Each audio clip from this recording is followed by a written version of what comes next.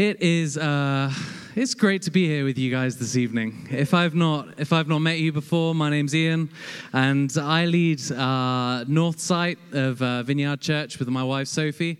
I think as Paul explained at the start, we're a multi-site church, so we have 2 sites at the moment, and I'm sure in the coming years God will help us to launch more of those across the city. But at the moment, we lead the site in the north of the city, and we're loving it. We're loving it. It's great. And I'll tell you a little bit about that in a sec. But this is the first time they've let me come back since they launched us out in September.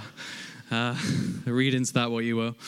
And but it's an absolute privilege. We meet in a hotel on a Sunday morning, so we meet in a Holiday Inn. And every now and again, they take other bookings. So I think they had a wedding fair this morning. And we were just like, you know what, that's fine. We'll work out something else. So I think a bunch of our congregation, some of them were here this morning, others had the morning off. I saw a bunch of them went for a carvery. What a way to spend lunchtime when there's no church. And but I was put to work. I came here and I was preaching this morning, and I'm doing it again tonight. But you know what? I am so excited to be here with you tonight. It's a privilege to be able to come back and spend this time with you guys. And if it's okay, I'd love to just give you a quick update on how things are going in the north, because you know we launched the thing back in September, and I don't know if there's been much update, but it'd be great just to share what we see and what the Lord's doing. And so, yeah, we have been so encouraged by what God is doing with our community in the north of the city. Like I said, we have launched Sunday services, so we've established that in the north. And that was just the initial thing of what we set out to do, to have a local expression of Vineyard Church in the north of the city so that people could invite their friends and their neighbors and their family to come and engage with what God is doing and come and explore faith.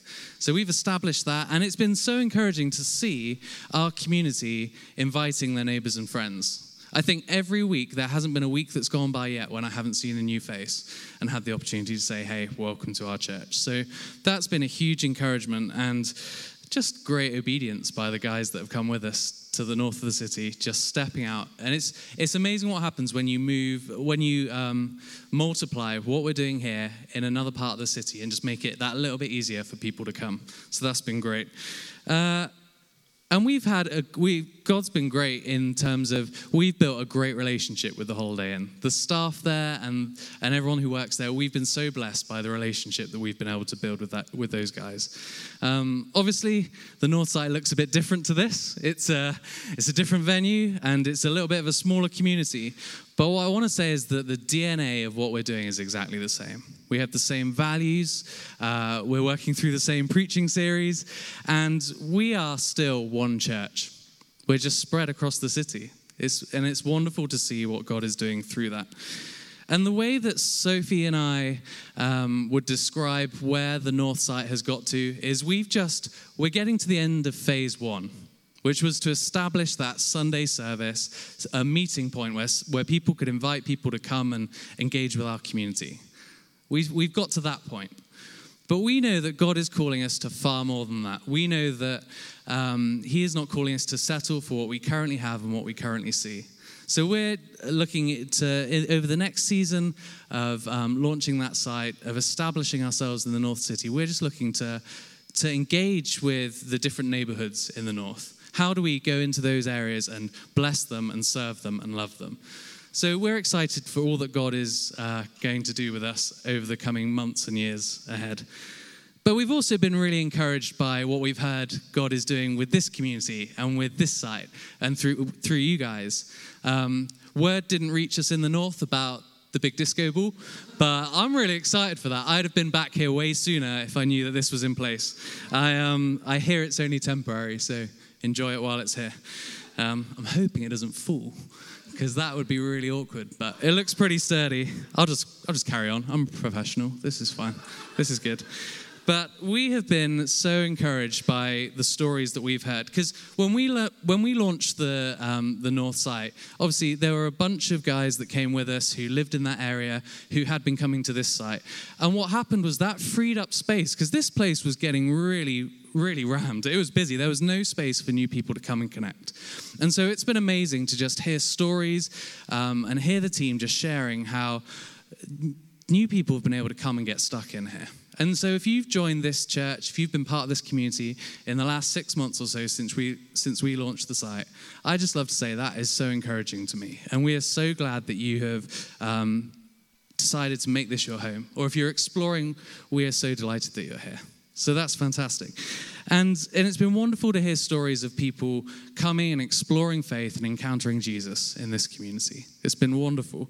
And I just want to say to you that you have fantastic leaders in this site. I want to commend your leaders, your site pastors to you. Obviously, James and Jen, who are the senior pastors of this church, are fantastic. But we also have the site pastors, Paul and Matt and Alice, who I think are site pastors of the morning, and the team that supports them, the wider leadership team here. These guys are our dear friends. I have the privilege of working with these guys during the week, and we love these guys. And what I want to say to you is that these guys love you. These guys your leaders are committed and excited and passionate about what God is doing in this community and in this part of the city. So I just want to commend them to you and say, buy into what they're leading you into. Commit to what they're doing. You know, Paul invited you guys to get involved. It's not just about joining a team and serving on a Sunday, but get behind the vision of what is going on in this site, because it's exciting and God is doing something wonderful. So yeah, I hope that's an encouragement to you. I'd just love to pray. Before I go any further, I'd just love to pray for what God is doing amongst us.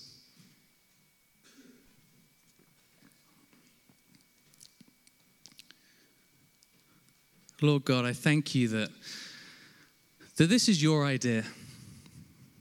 That this isn't something that we've come up with ourselves and we're just trying to muddle through it and work out what to do. Lord, you have spoken to us and to the leaders of this church and said, this is what I want you to do, Vineyard Church in Cardiff. And I thank you for the obedience of our leadership team. And I thank you for the way that this community and this church has supported and backed that vision. And so, Lord, I pray that you would continue to pour out your favor on us. I pray that you would continue to open doors for us to engage with the city. And I pray that you would bring many into this church family, that we would see many people come to know you, not for this church to grow, but for your kingdom to be advanced and for lives to be changed as a result of meeting you. So come and do that, Lord. And I just pray that as I just share this word now, that you would come and speak to us. Come and stir our hearts, open up our minds to receive what you have for us this evening. In Jesus' name we pray. Amen. Amen. So, we are currently in the middle of a Kingdom Carriers series. We're looking at one of the values of our church. And so far in this series, we have talked about having a kingdom authority. Paul kicked off this series looking at kingdom authority. And we've also looked at having deeper intimacy with God.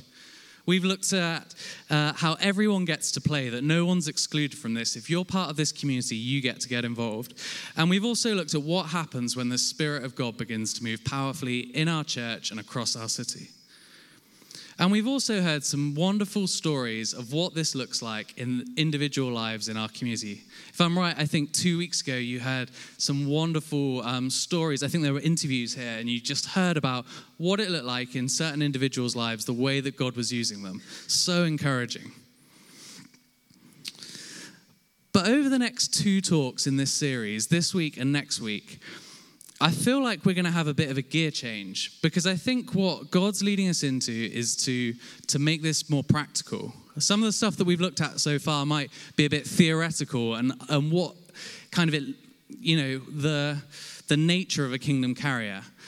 Over the next 2 weeks, I'd love for us to look at the practical. What does a kingdom carrier do? How do we live as kingdom carriers in our day-to-day lives? As kingdom carriers, we're supposed to live differently, aren't we? Being kingdom carriers is ultimately about being people who do the stuff that Jesus did himself and taught us to do. So we're going to have a look at what that means to be people who do the stuff. If you've been part of this church for very long, or if you've been part of a Vineyard church before, then there's a good chance you'll have heard that phrase, doing the stuff. You see, there was a guy called John Wimber who was instrumental in starting the Vineyard movement. And he used this phrase, doing the stuff, all the time. You see, when John came to faith, he was reading through the gospel accounts. And he got really excited by what he was reading about, the things that Jesus said and the things that Jesus did. And he really liked the Jesus that turned water into wine. I like that Jesus too. The Jesus who miraculously multiplied the bread and the fish. The Jesus who walked on water, the Jesus who healed the sick and cast out the demons. And he was excited because as he read what Jesus was doing and what the disciples were doing, all this cool stuff, he thought, great, this is what we get to do. He was new to faith and he was like, I'm really excited to get to do this stuff too. But after being in church for a few months, he was really disappointed because they hadn't done any of that stuff. So one day after the service, he approached one of the pastors and he asked him, so when do we get to go out and do it? And the guy he was speaking to was like, what? And John said, when do we get to go out and do the stuff? You know, the stuff that Jesus actually did in the Bible. When healing the sick and casting out demons, that stuff. When do we get to go and do it?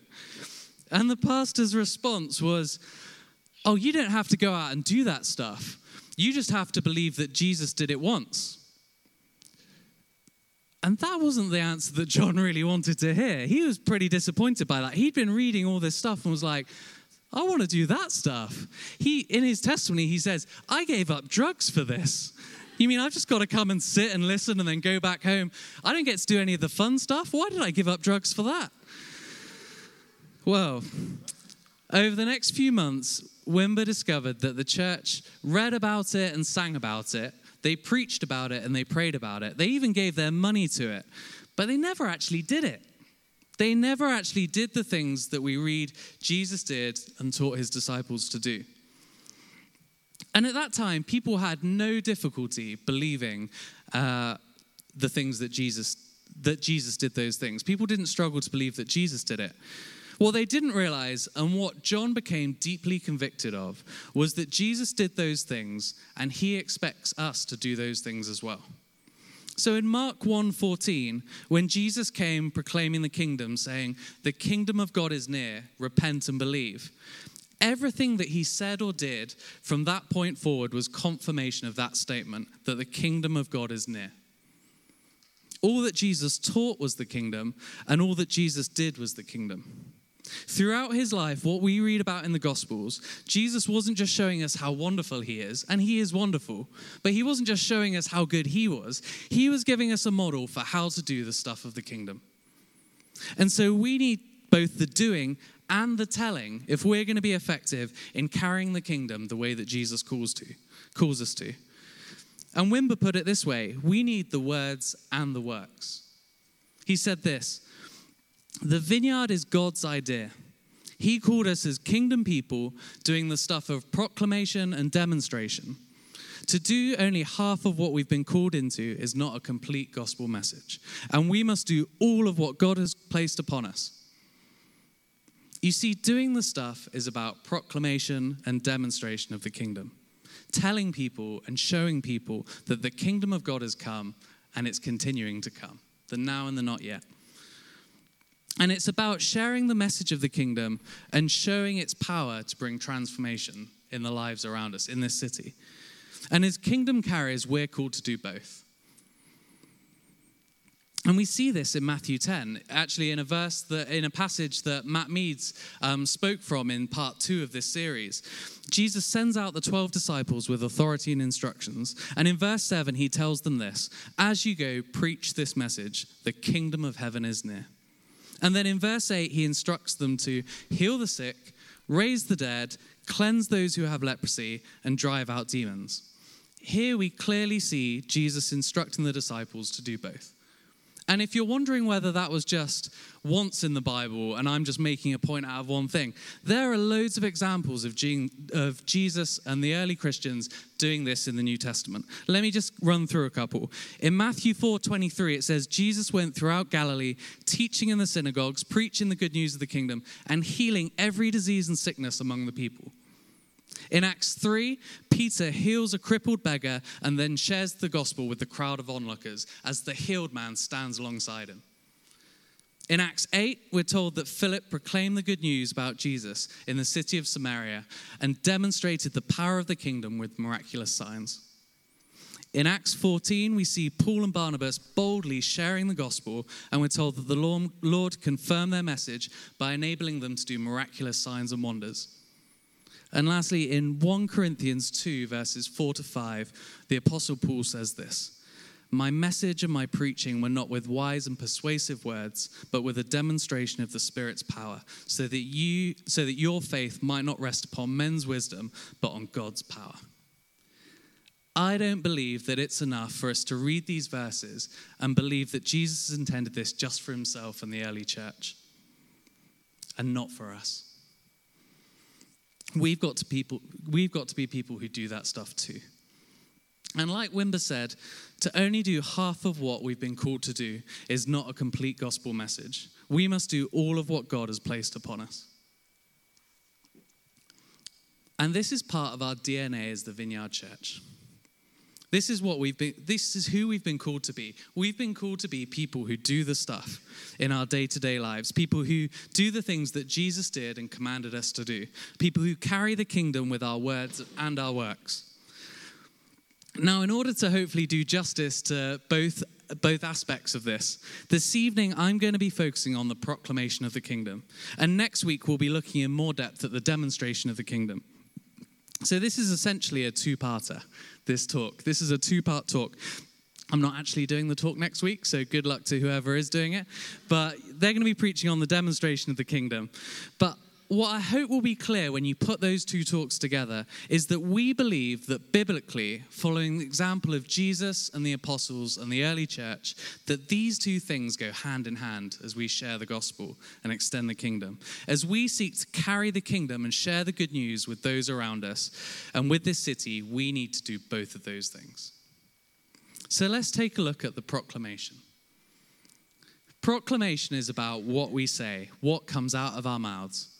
So here's a question for you. On any given day or week, what would you say is the thing you talk about the most? Is it sports, politics, the news, your family, your work, your faith, your favorite TV show?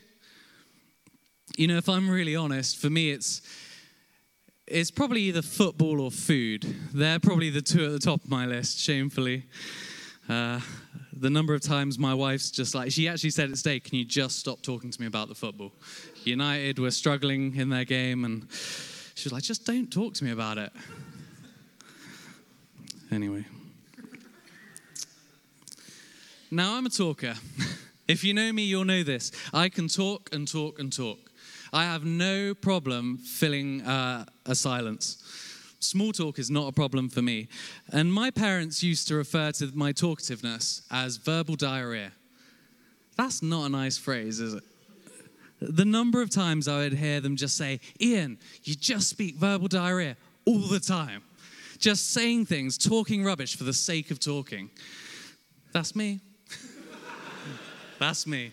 I think I just do whatever I can as an extrovert to avoid my greatest fear, an awkward silence. Just got to talk into it.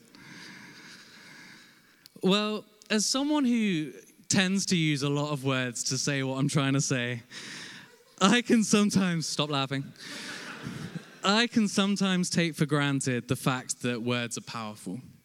And in Proverbs 18:21, it says, the tongue has the power of life and death. And from this we can deduce that our words have power. Power to influence, power to bring change, even power to bring life and death. Now, often, the problem I have is that my mouth works quicker than my brain. So I start saying things before I've even clocked what I'm saying. It's happening right now. This is a challenge for me. Does anyone else have this problem, or is it just me? Maybe it's just me. I'll get prayer at the end. But before I realize what I'm saying, stuff's already coming out of my mouth. That's why it's dangerous to give me a mic and let me come and stand up here. I'm a little surprised they let me come back. I think that's why I got sent to the north. Just ship him off up North Cardiff, and we won't have to listen to his verbal diarrhea anymore. But actually, I think it's really important for us to learn to be intentional with what we say. I was sharing this with the morning service earlier, that when I came to faith, one of the first things God changed in my life was the way that I spoke. As a teenager, every other word was probably the F word. I just constantly swearing. That was my vocab, the way I explained things. That's how I talked about life and to people. And when I came to faith, I just felt so convicted that that was not the way to speak. That was not honoring to people. That was not honoring to God. That wasn't a representation of who I am anymore. And so God changed my language. You see, our words matter. Our words matter. We are kingdom carriers, and we have a kingdom message. A message of hope and good news that the kingdom of God is at hand. The King has come and he's conquered death. He's paid the price for our sins, and every day he is restoring lives back to him. And he's restoring all creation back to the way that God intended it. That is the kingdom message. And we have a message to share, and the people that we're surrounded by need to hear that message if they haven't heard it. But what I think is that the reality is, we can find this really difficult to do in our everyday, can't we? I know that I find this difficult to do. So this evening, I just want to try and make this as simple as possible for us. And there's a verse that I'd just like us to take a closer look at for the rest of this evening. It's 1 Peter 3:15, and it should appear on the screen behind me. And in it, Peter says, "In your hearts set apart Christ as Lord. Always be prepared to give an answer to everyone who asks you, to give the reason for the hope that you have." Can we just leave that verse just on the screen? Thanks. Awesome. Now, this verse is found in a letter that Peter wrote to the early Christians who were suffering persecution for their faith. They were being put on trial for being followers of Jesus. And Peter's advice to them was to be prepared to share the hope that they have about Jesus when they were questioned, when they were put on trial. Now, our context is obviously a little bit different. Most of us in the room are probably not facing persecution and interrogation in the same way. Although we do know that there are Christians around the world who do face persecution, that their lives are at risk for confessing their faith. But when we share our faith in culture, for most of us, we're not at risk of losing our lives. However, that doesn't mean that our faith isn't sometimes on trial with those around us, particularly when people ask us to explain why we believe what we believe. And it's these moments, these opportunities to proclaim the kingdom that I want to explore for the remainder of this evening by unpacking this instruction from Peter and applying it to our context today. And I'd like to suggest that there are 3 principles I think we can draw out from this verse. Firstly, live in such a way that causes people to ask questions. Secondly, embrace opportunities to share your story. And thirdly, be prepared to give an answer. So let's just take a look at each of these one by one. Firstly, live in such a way that causes people to ask questions. In the first part of the verse, Peter encourages the Christians to set apart Christ as Lord in their hearts. When we invite Jesus to be Lord of our lives, it means that everything else takes a back seat. It means that we don't answer to anyone else or anything else. He is Lord of our lives. And throughout this series, we've explained that the kingdom of God is where God's rule and reign is. So as kingdom carriers, God's rule and reign should be central to our lives. As disciples of Jesus, the way that we live should look different to the world around us. There have been times when the decisions that Sophie, my wife, that Soph and I have made in our lives that have provoked questions from our friends and family who don't know Jesus. It didn't make sense to people when Sophie had spent 3 years studying law and then at the end of it decided not to pursue a career in it because the Lord had spoken to her clearly about not doing that. or the fact that we chose to not have sex or live together before we got married. That was a decision because we knew that that was what holy living and living right in our relationship was about. That before we were married, we should not have sex or live together. Or the money that we tithe from our income and give to the church each month because we believe that that's what God calls us to. These are just some of the examples of the ways that we've tried to live in accordance with what we believe God has called us to. And these things stand out and make us different from those around us that don't know Jesus. And that's not to say that we get this right in every area. We're still trying to work out what it looks like to be obedient and to submit to God in every aspect of our lives, in every decision. And we're still learning and working out what this looks like. But we know that kingdom living looks different from worldly living. And Katia Adams puts it this way. I love this quote. Our lives shouldn't make sense.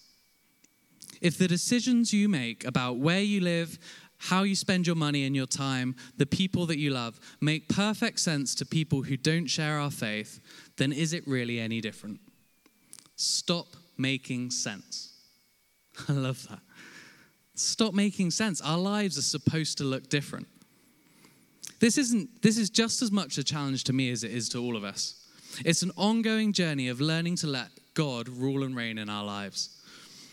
But as we do, as we embrace living as kingdom carriers who set apart Christ as Lord, we will increasingly live in such a way that will cause people around us to ask questions. And this leads me on to my second principle. Embrace opportunities to share your story. Someone who certainly knew how to take advantage of any moment to talk about Jesus was the Apostle Paul. I love reading about Paul in the New Testament. He's such a dude.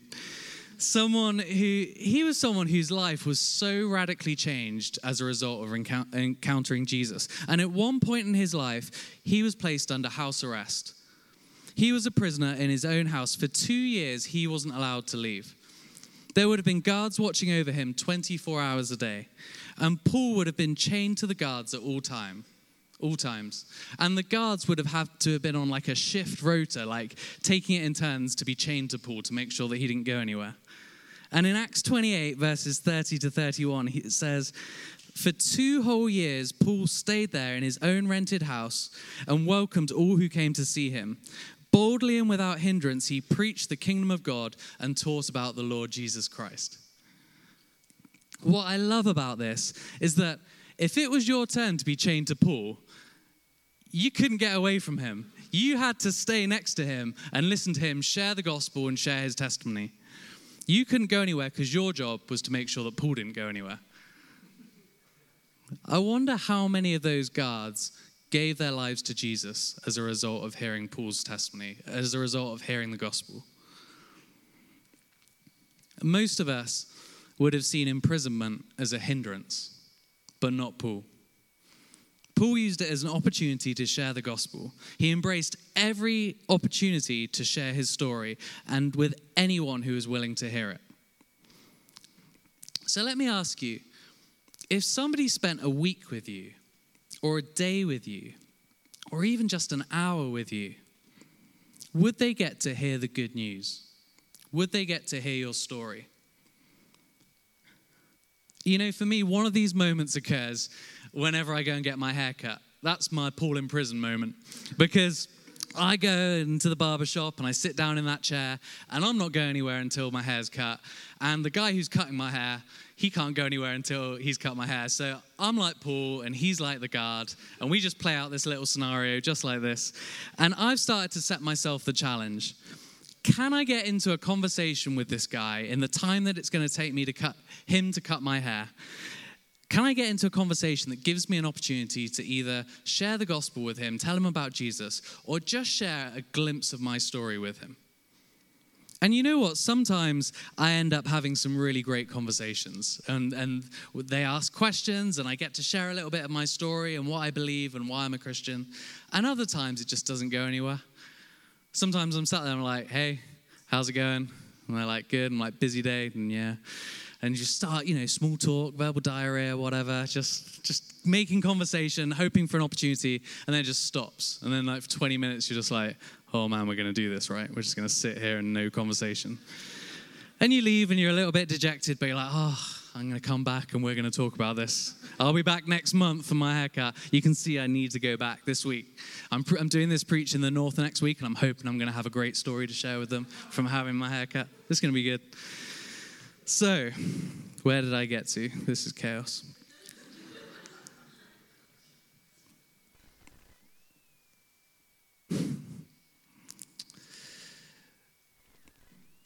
This is something that I've challenged myself to grow in. And it's not just when I go to the barbers, it's when I go to the supermarket, or when I'm with neighbors, or when I'm at the gym. Wherever, whatever opportunity arises with whoever it is, will I take that opportunity? And sometimes opportunities just present themselves to us. You know, someone that we know who's been a friend of ours or who's watched our lives for a while sees the way that we're living, and they just ask us a question about our faith. Why do you live the way that you live? They ask the question. But other times, we see an opportunity and we have to initiate that conversation.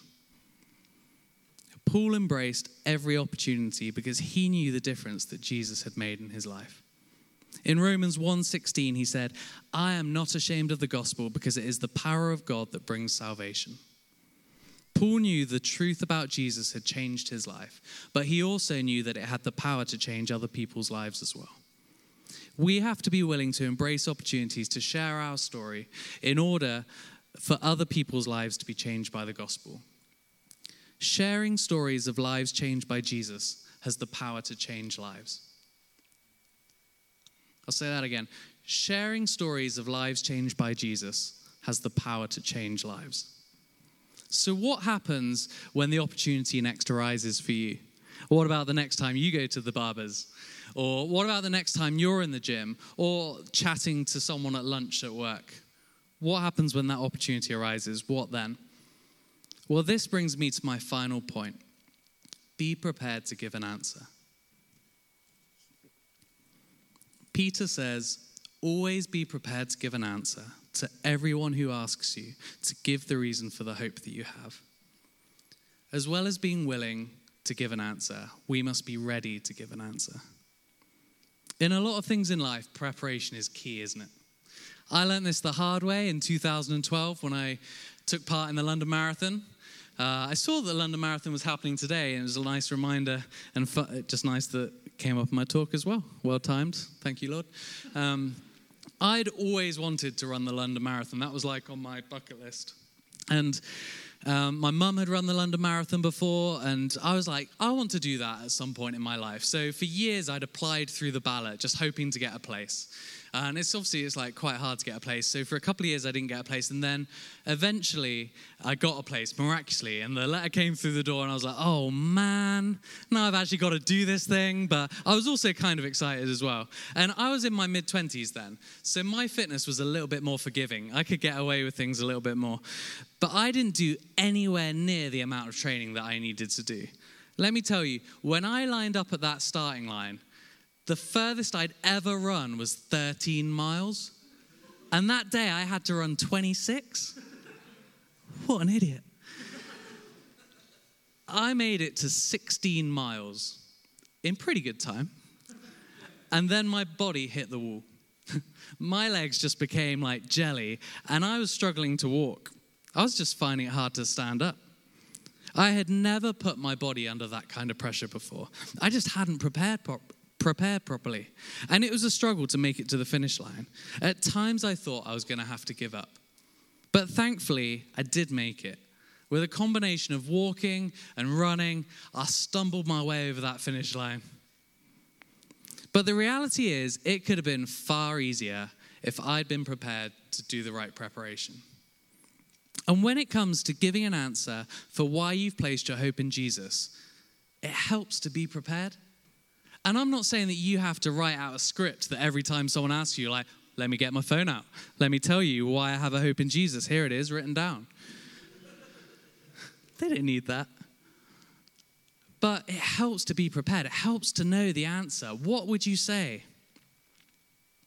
Sometimes we avoid sharing our faith because we're worried about what people might think of us. That's true, isn't it? Or we're afraid that we might say that what we say might not make sense. Or that we don't really know what we're talking about. What if I start telling someone about Jesus and they ask me a question and I just don't know the answer? Then what am I going to do? I've got to backtrack. There's a danger that we fall into the trap of thinking that we need to be able to provide the perfect summary of the gospel. Like if it's not the perfect tweet answer of that's the gospel in a tweet, then I can't share it. But the truth is, you don't need to know all of the answers. You just need to be able to offer people the reason for the hope that you have and make sure that in doing so, you point them towards Jesus. When someone asks you to give the reason for the hope that you have, you don't have to share with them what you don't have or what you don't know. You just have to share with them what you do know. Because apparently, what you know about Jesus now was enough for you to say yes and choose to follow him. And I'm willing to bet that there'll be people you speak to, and that will be enough for them to say, yes, I'm ready to follow him too. So share that. Share where you're at. If somebody asked you, why is your hope in Jesus? Do you know how you would answer that question? If you don't, then here's a suggestion. Why don't you just spend a bit of time this week having a go at writing it out? Maybe just a couple of bullet points. Why did I decide to follow Jesus in the first place? Why am I still following Jesus? I did this. I came to faith when I was 18 years old. And I'm 32 now, so that's quite a few years following Jesus. And I think when I got to about 25, 26, I was like, I've been doing this for a while. And I don't really remember how I got here. And I remember just taking an evening and I just got I can't remember, an iPad or a laptop or something. And I just started typing. I was like, why am I even a Christian? How did I get here? And why am I still here? And I just found that exercise really helpful. And if you don't know how you would answer that question, I'd encourage you to do that too. Because nobody can answer that question for you. You are the only person that can answer that question, why your hope is in Jesus. No one can answer that for you. My journey of faith began when a friend told me about her hope in Jesus. She simply told me about the God she prayed to who answered her prayers. The God who made the world and everything in it. The God who knew everything about her, cared about her, and loved her. The God who died for her on a cross because he wanted her to know him. And after she told me those things, she told me that when Jesus died on the cross, he didn't just die for her. He died for me too, so that I might be able to know him as well. Now, you know what? I don't think she actually realized the power of what she shared with me in that moment. She was just sharing what she knew about Jesus. The impact that was going to have on my life was crazy. Like I said, I was 18 years old. 14 years later, this has changed my life. When she shared her hope with me, it offered me hope. Hope that there was more to life than I actually knew. And for the first time in my life, I began to question, is there a God? Does he care about me? Does he know me? Is what this book says true? And I started to explore. That conversation changed my life. So when we share the reason for the hope that we have in Jesus with the people around us, we extend an invitation to them to embrace that hope for themselves. And as followers of Jesus, as kingdom carriers, we should be the most hopeful people around, shouldn't we? We should be the most hope-filled people. People don't need us to be able to give them a perfect answer. And they don't need to see a life that has it all together. Because that's just not reality, is it? They don't need to see a life that doesn't have any struggles. I'd be amazed if I said to this room, is there anyone here who doesn't have any struggles? Because we all have stuff. We all have stuff that's difficult. But what people really need to see is that we have many of the same problems. We have many of the same troubles and many of the same challenges. But we respond differently because our hope is in Jesus. Alan Scott, in his book, Scattered Servants, says this: our communities are drawn to brokenness more than excellence. We try to impress them with our brilliance, but our brokenness and imperfection are our greatest gifts. Focus on sharing your life before you sort it. You don't need to have it all together before you give it all away. Indeed, you won't find the life you're looking for until you share the life that you have. People around us need our brokenness as much as our wholeness. People in your industry, your family, and community have become so scarred in life that they are desperate to know if it's possible to recover. If you have a neat, sanitized life, they're never going to ask you to explain where your hope comes from. They'll never ask you how you deal with stress or unforgiveness or debt. However, if you vulnerably open up your pain and with integrity open up your past, they will see that there is hope. They will start asking, how did you recover? How are you recovering? What is the source of your hope? As Peter told us, you need to be prepared to give an answer to everyone who asks you to give the reason for the hope that you have. So invite people into your life with Jesus. That's my encouragement to you. Invite people into your life with Jesus. Help them to see the hope that you have. We are kingdom carriers and we carry a kingdom message. So live in such a way that causes people to ask questions. Embrace opportunities to share your story and be prepared to give an answer. Because as we share our stories and give the reason for the hope that we have, the power of the gospel that brings salvation is unleashed. And we proclaim to those around us that the kingdom of God is at hand. So if you're able to, why don't you stand?